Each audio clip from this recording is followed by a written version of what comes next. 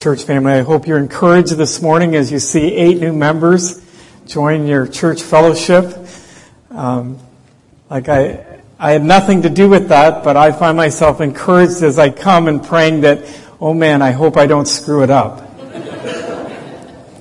The other thing I'd like to say, I count it a privilege to be working with a group of men who are providing oversight for this church, who will study God's Word on Tuesday night and allow that to impact their prayers on Sunday morning worship service.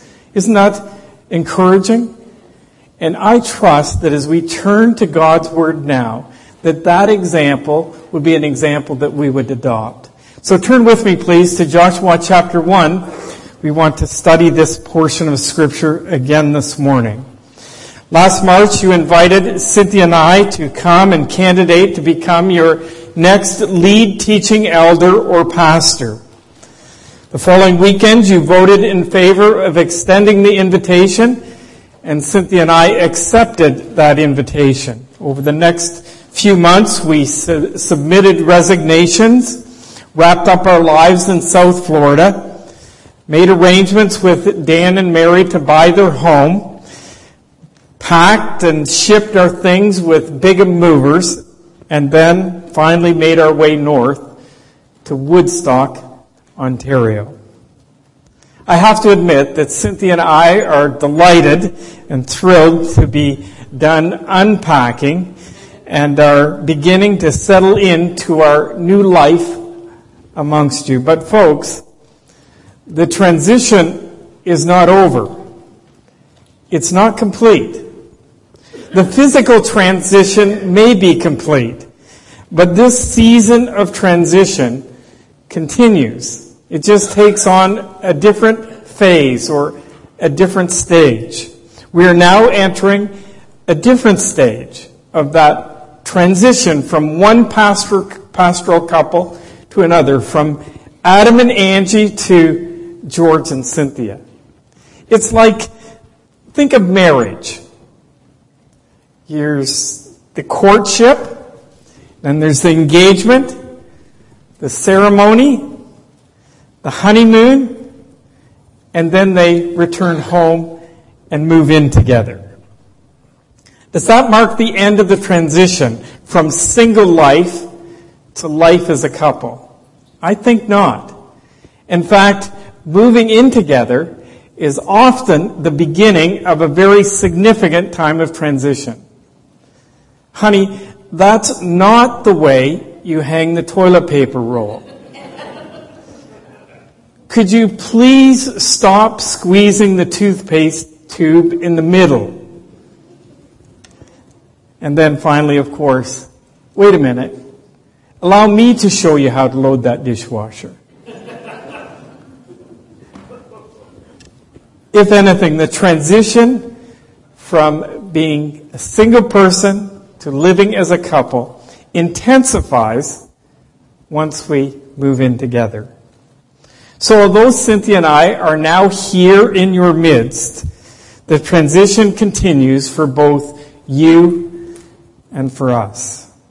And for that reason, I want us to turn back to Joshua chapter 1. And this morning's message is titled, Following God Through a Time of Transition, Part 2.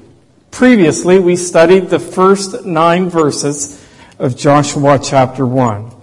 And in part 1, we saw that Joshua chapter 1 begins where Deuteronomy chapter 34 ends. The nation of Israel is once again standing at the border of the promised land. That land God had promised would one day be theirs. And once again, because the nation of Israel had been here before, standing at the border of the land God had promised them. And on that occasion, the Israelites saw the obstacles as being insurmountable. In fact, they refused to trust God, the Lord their God, and enter the land that He had promised would one day be theirs. And as a result, the Lord announced His judgment. And the Israelites were forced back to wander in the wilderness for the next 40 years until that entire generation had died. And so here we are again, 40 years later. Moses, Joshua, and Caleb are the only three survivors from that previous generation. They're once again standing with the next generation of Israelites at the border of the Promised Land. But then Moses dies. The only national leader this new generation of Israelites had ever known. Dead. Look at Deuteronomy chapter 34, verse 8. So the sons of Israel wept for Moses in the plains of Moab 30 days. Then the days of weeping and mourning for Moses came to an end. Needless to say, the death of Moses ushered the nation of Israel into a significant time of transition. And it was during this time that the Lord their God took the initiative to define reality for them. And he defines that reality in two significant ways. Number one, an unaltered mission. And number two, an undeniable mandate. Do you remember? An unaltered mission was found in verses 1 to 5. And it's rooted in the enduring promises, plans, and purposes of God. You know, we saw that leaders and circumstances may change, but God's mission never changes. That's the reality that you and I can stake our lives on.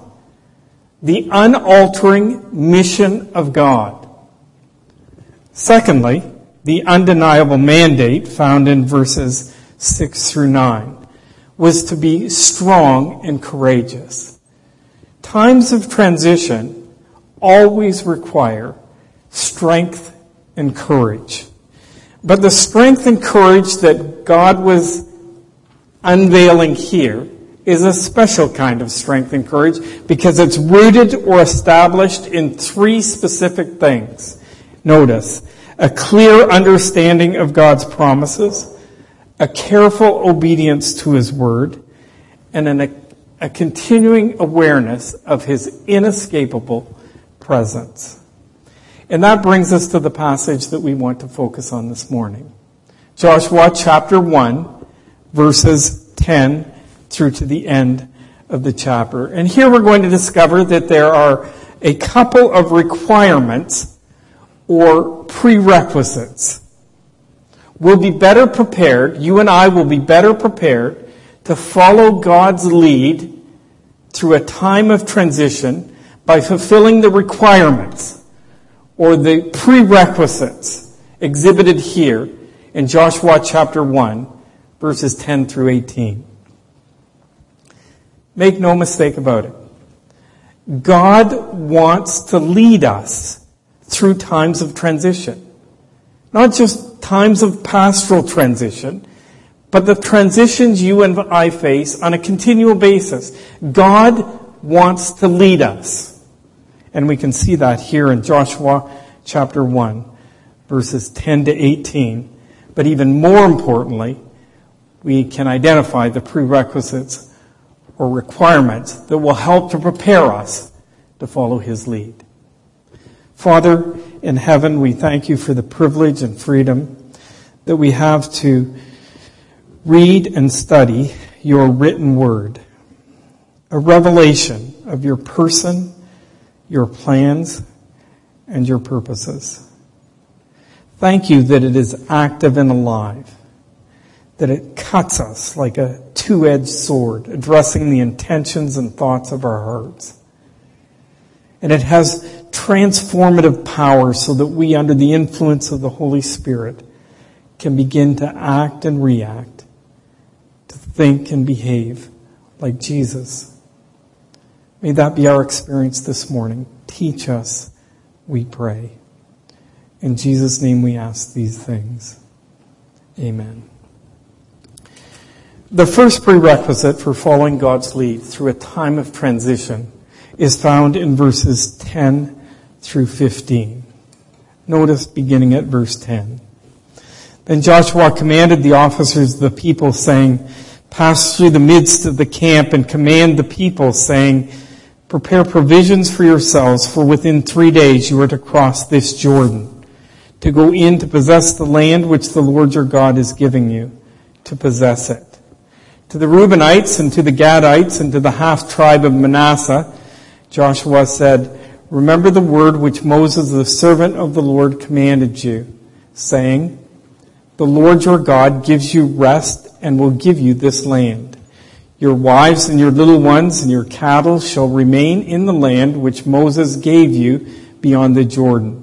But you shall cross over before your brothers in battle array, all your valiant warriors, and shall help them, until the Lord gives your brothers rest, as he gives you.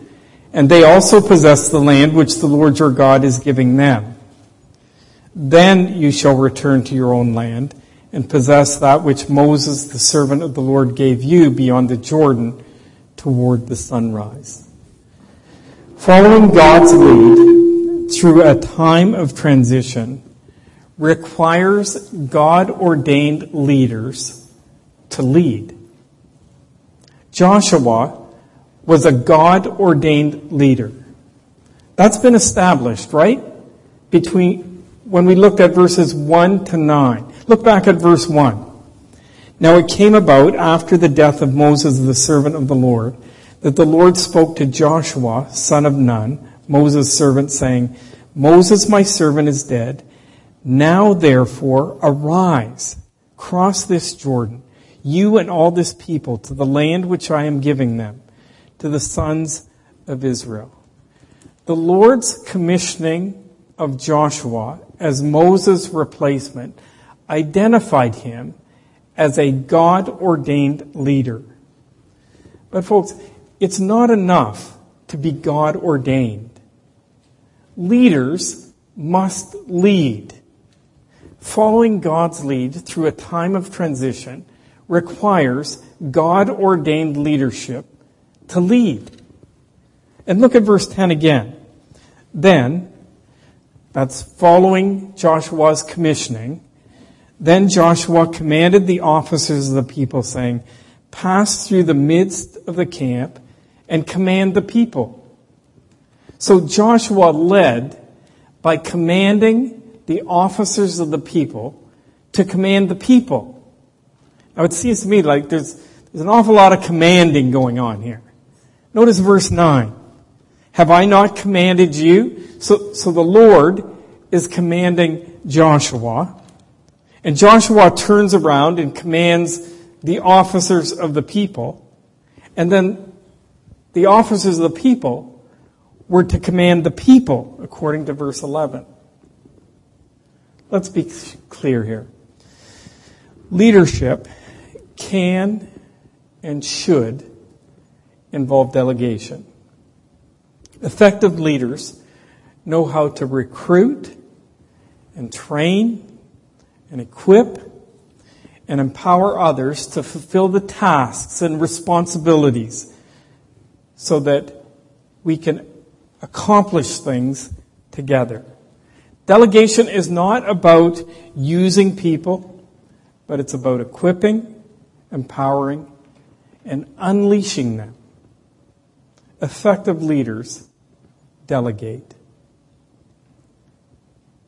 Verse 11.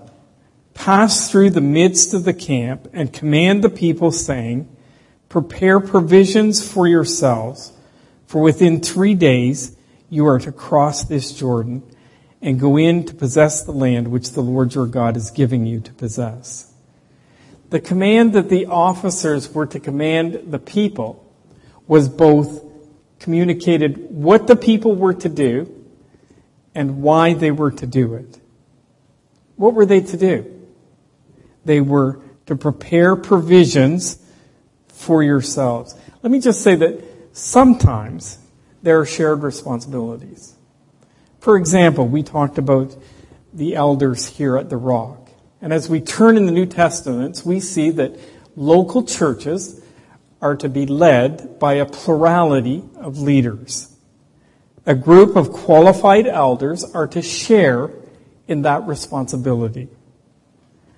But at other times, there are responsibilities that are yours and yours alone. Others should not assume those responsibilities on your behalf. You need to fulfill them. Turn with me to Galatians chapter 6 for just a moment. Beginning at verse 1.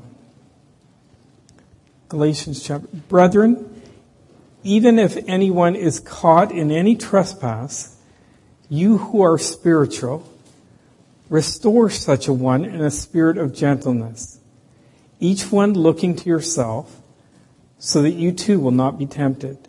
Verse 2, bear one another's burdens, and thereby fulfill the law of Christ.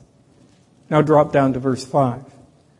For each of you will bear his own load. So which is it? Are we to bear one another's burdens, or is each one to bear his own load? The answer is both and. There are responsibilities that you are to bear alone, and there are responsibilities that we are to bear together. Here in Joshua chapter 1, verse 11, each individual was to prepare provisions for themselves. Effective leadership will clearly communicate what we are to do and why we are to do it. Joshua led by commanding the officers of the people to command the people.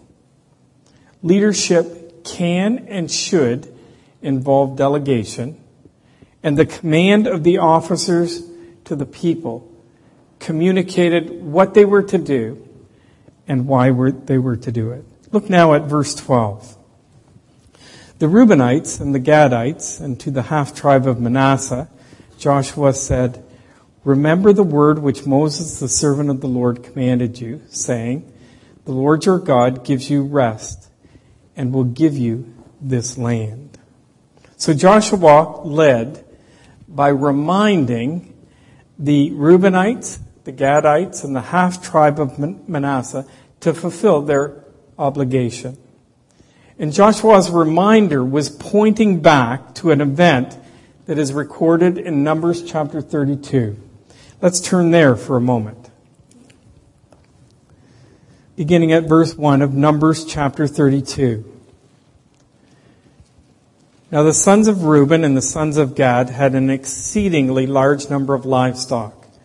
So when they saw the land of Jazer and the land of Gilead, that it was indeed a place suitable for livestock, the sons of Gad and the sons of Reuben came and spoke to Moses and to Eleazar the priest and to the leaders of the congregation, saying, Adaroth, Dibon, Jazer, Nimrah, Heshbon, Elealah, Sebam, Nebo, and Beon.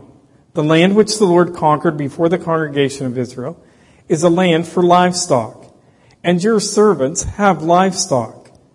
They said, if we have found favor in your sight, let this land be given to your servants as a possession.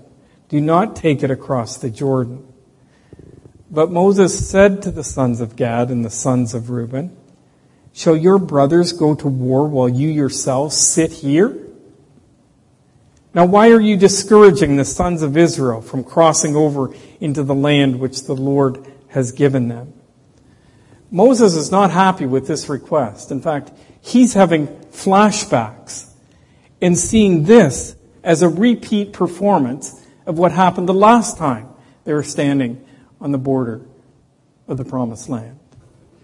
He's thinking that these 2.5 tribes are going to discourage Israel and they will refuse to go in and conquer the land again.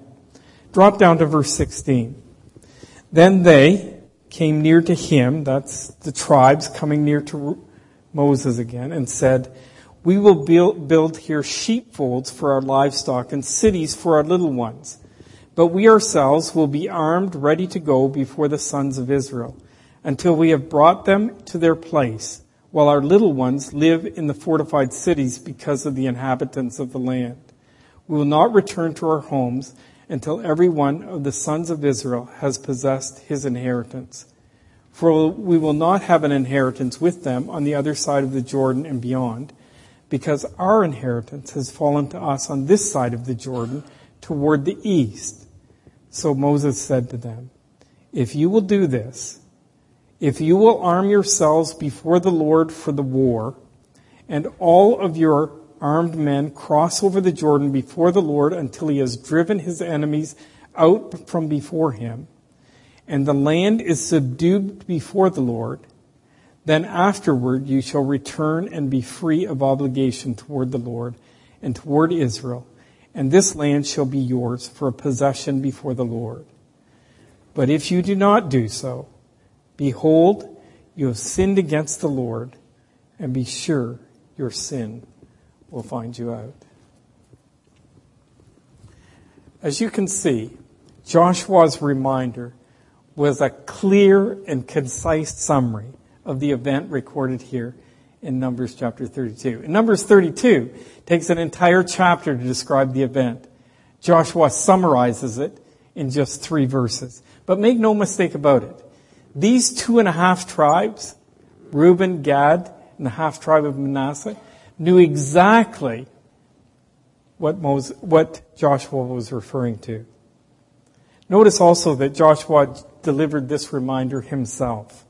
He did not command the officers of the people to remind these 2.5 tribes. Think about that in light of what we just said about delegation. I think that we can all agree there are some things, some responsibilities that leaders ought not delegate. And so Joshua led by reminding the Reubenites, the Gadites, and the half tribe of Manasseh to fulfill their obligation. Joshua's reminder was a concise summary of a previous agreement. And then there are some responsibilities that leaders should not or ought not to delegate. Joshua, as a God-ordained leader, led by commanding and reminding these Israelites. As I reflect on that, it seems to me that that is a pretty good summary of the primary responsibilities of leadership. To command and remind. To command and remind. And by commanding, I'm not for a moment suggesting a tyrannical style of leadership, top-down leadership that intimidates its followers by shouts and orders and expects unquestioned obedience or else. That's not the kind of leadership that I'm suggesting. In fact, commanding, in my thinking, can be done in a way that is thoughtful, clear, instructive, and at the same time compelling.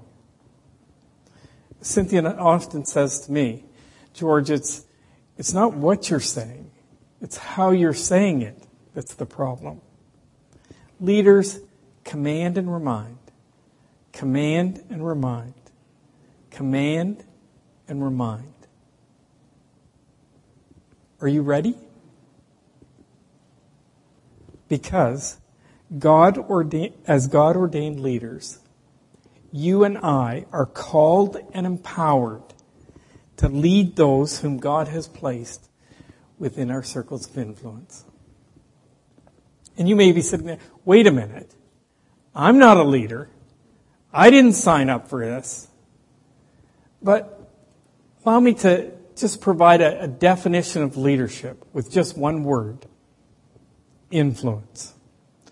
And all of us have circles of influence. Some are bigger than others, I'll give you that.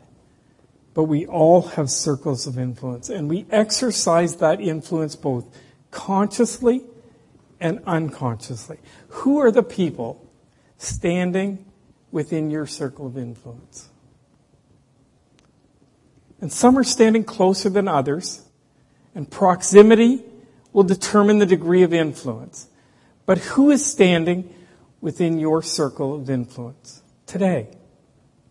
Children, friends, neighbors, workmates, schoolmates, brothers, sisters, parents, spouses, boyfriends, girlfriends, maybe even a stranger who happens to be encountered along the way. You see, influence can be a long-term exercise, or it can happen in the blink of an eye. It can happen with words or with deeds or even nonverbal communication. Hear me now. If you have come to that point in your life where you have recognized your complete inability to live life the way God intends it to be lived, if you realize that you are a sinner through and through, but have acknowledged and asked God for forgiveness based on Jesus' accomplishments at Calvary, as you place your trust in Jesus Christ alone, He has promised to send His Holy Spirit to take up residence in your life. And when that happens, we are God-ordained leaders, divinely appointed influencers. John chapter 1, verse 12 puts it this way: we become children of God, born not of blood, nor of the will of the flesh, nor of the will of man, but born of God. God ordained and empowered to be influenced for His glory in the lives of those who have entered our circle of influence. God ordained leaders. You and I are called and empowered to exercise our influence on those whom God has placed within our circle of influence. Lead like Joshua. Command and remind. Command and remind. Following God's lead through a time of transition requires God-ordained leaders to lead. And following God's lead through a time of transition requires God-ordained followers to follow. The Reubenites, the Gadites, and the half-tribe of Manasseh exemplified what God-ordained followers who follow look like. In fact, I think in verses 16 to 18, we have 5 kind of snapshots for our consideration. Now, don't panic. We will move through these rather quickly. Notice verse 16. They answered Joshua, saying, all that you have commanded us we will do, and wherever you send us, we will go. Wow. Did you catch that? Whatever and wherever. Can you imagine? I think that is a leader's dream team. Wherever and whatever. They verbalized their commitment to follow Joshua's lead, whatever he asked and wherever they were asked to go. Verse 17, just as we obeyed Moses in all things, so we will obey you. What's happening here? There's a transference happening, isn't there? They're transferring that allegiance from Moses that they exhibited in the past, and they're placing it on Joshua. Moses would not be forgotten. That's not the issue here. His legacy has been established.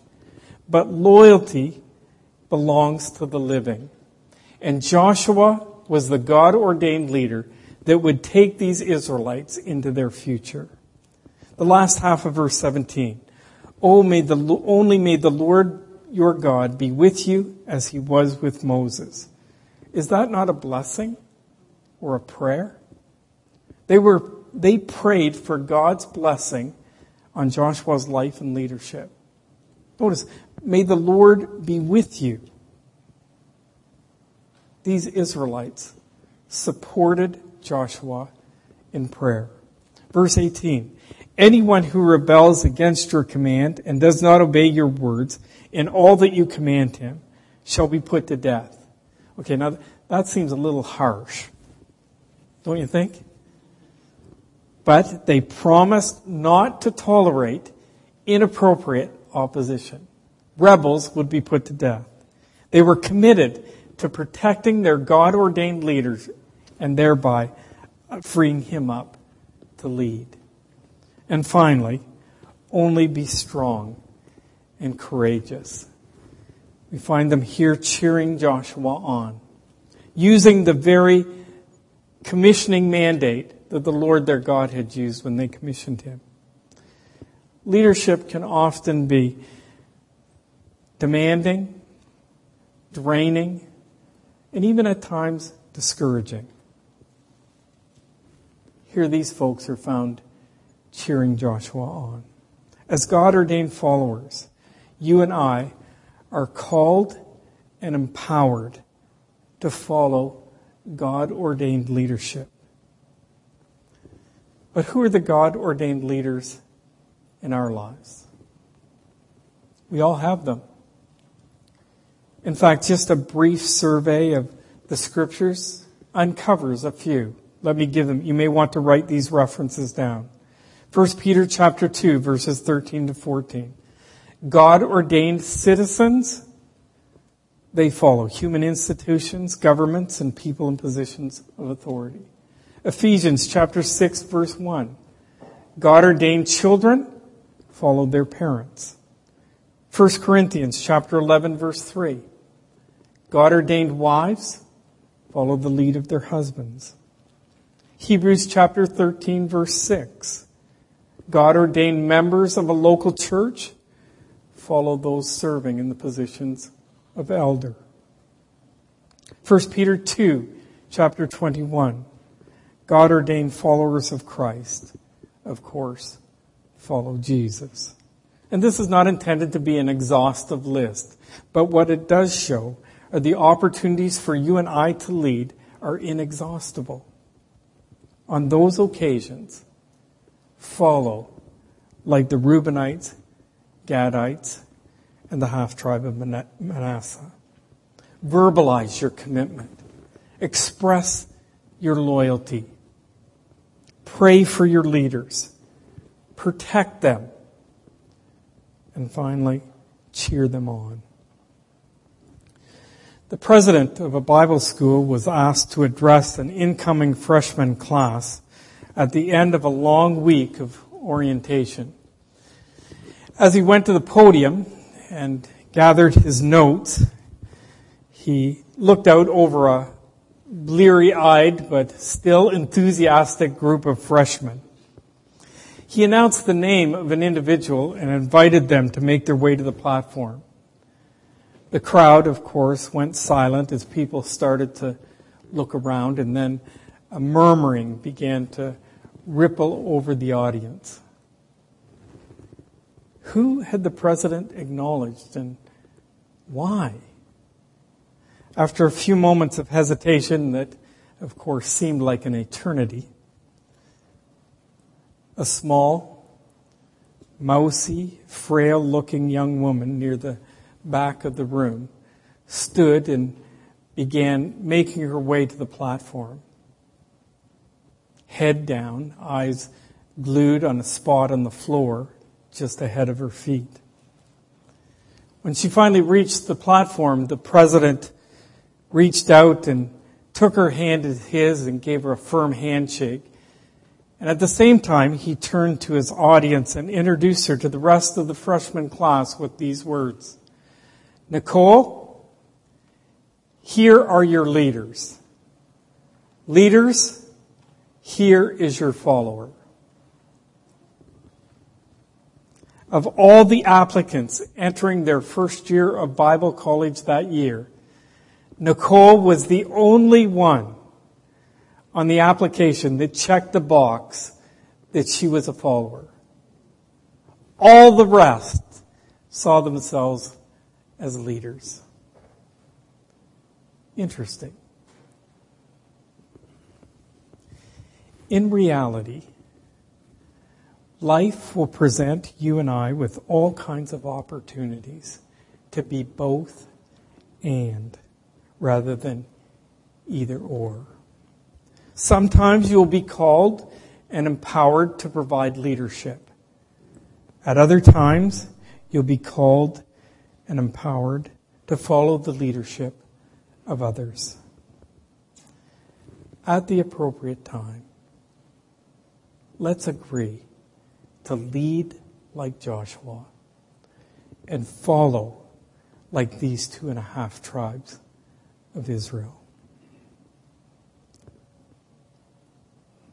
When we do that, we'll find that we're better prepared to follow God's lead through these sometimes difficult times of transition.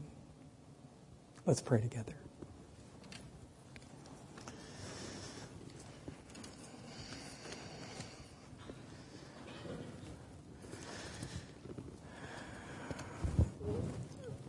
Father, we're just so thrilled that you engage us, that you speak to us through this written word, and that your Spirit helps it to resonate with our spirits so that we begin to cooperate with your enablement in wanting to transform our lives from the inside out. And we pray that that would be taking place in our lives, not just today, but throughout this week and the weeks and the months and the years ahead as we continue to expose ourselves to this written word.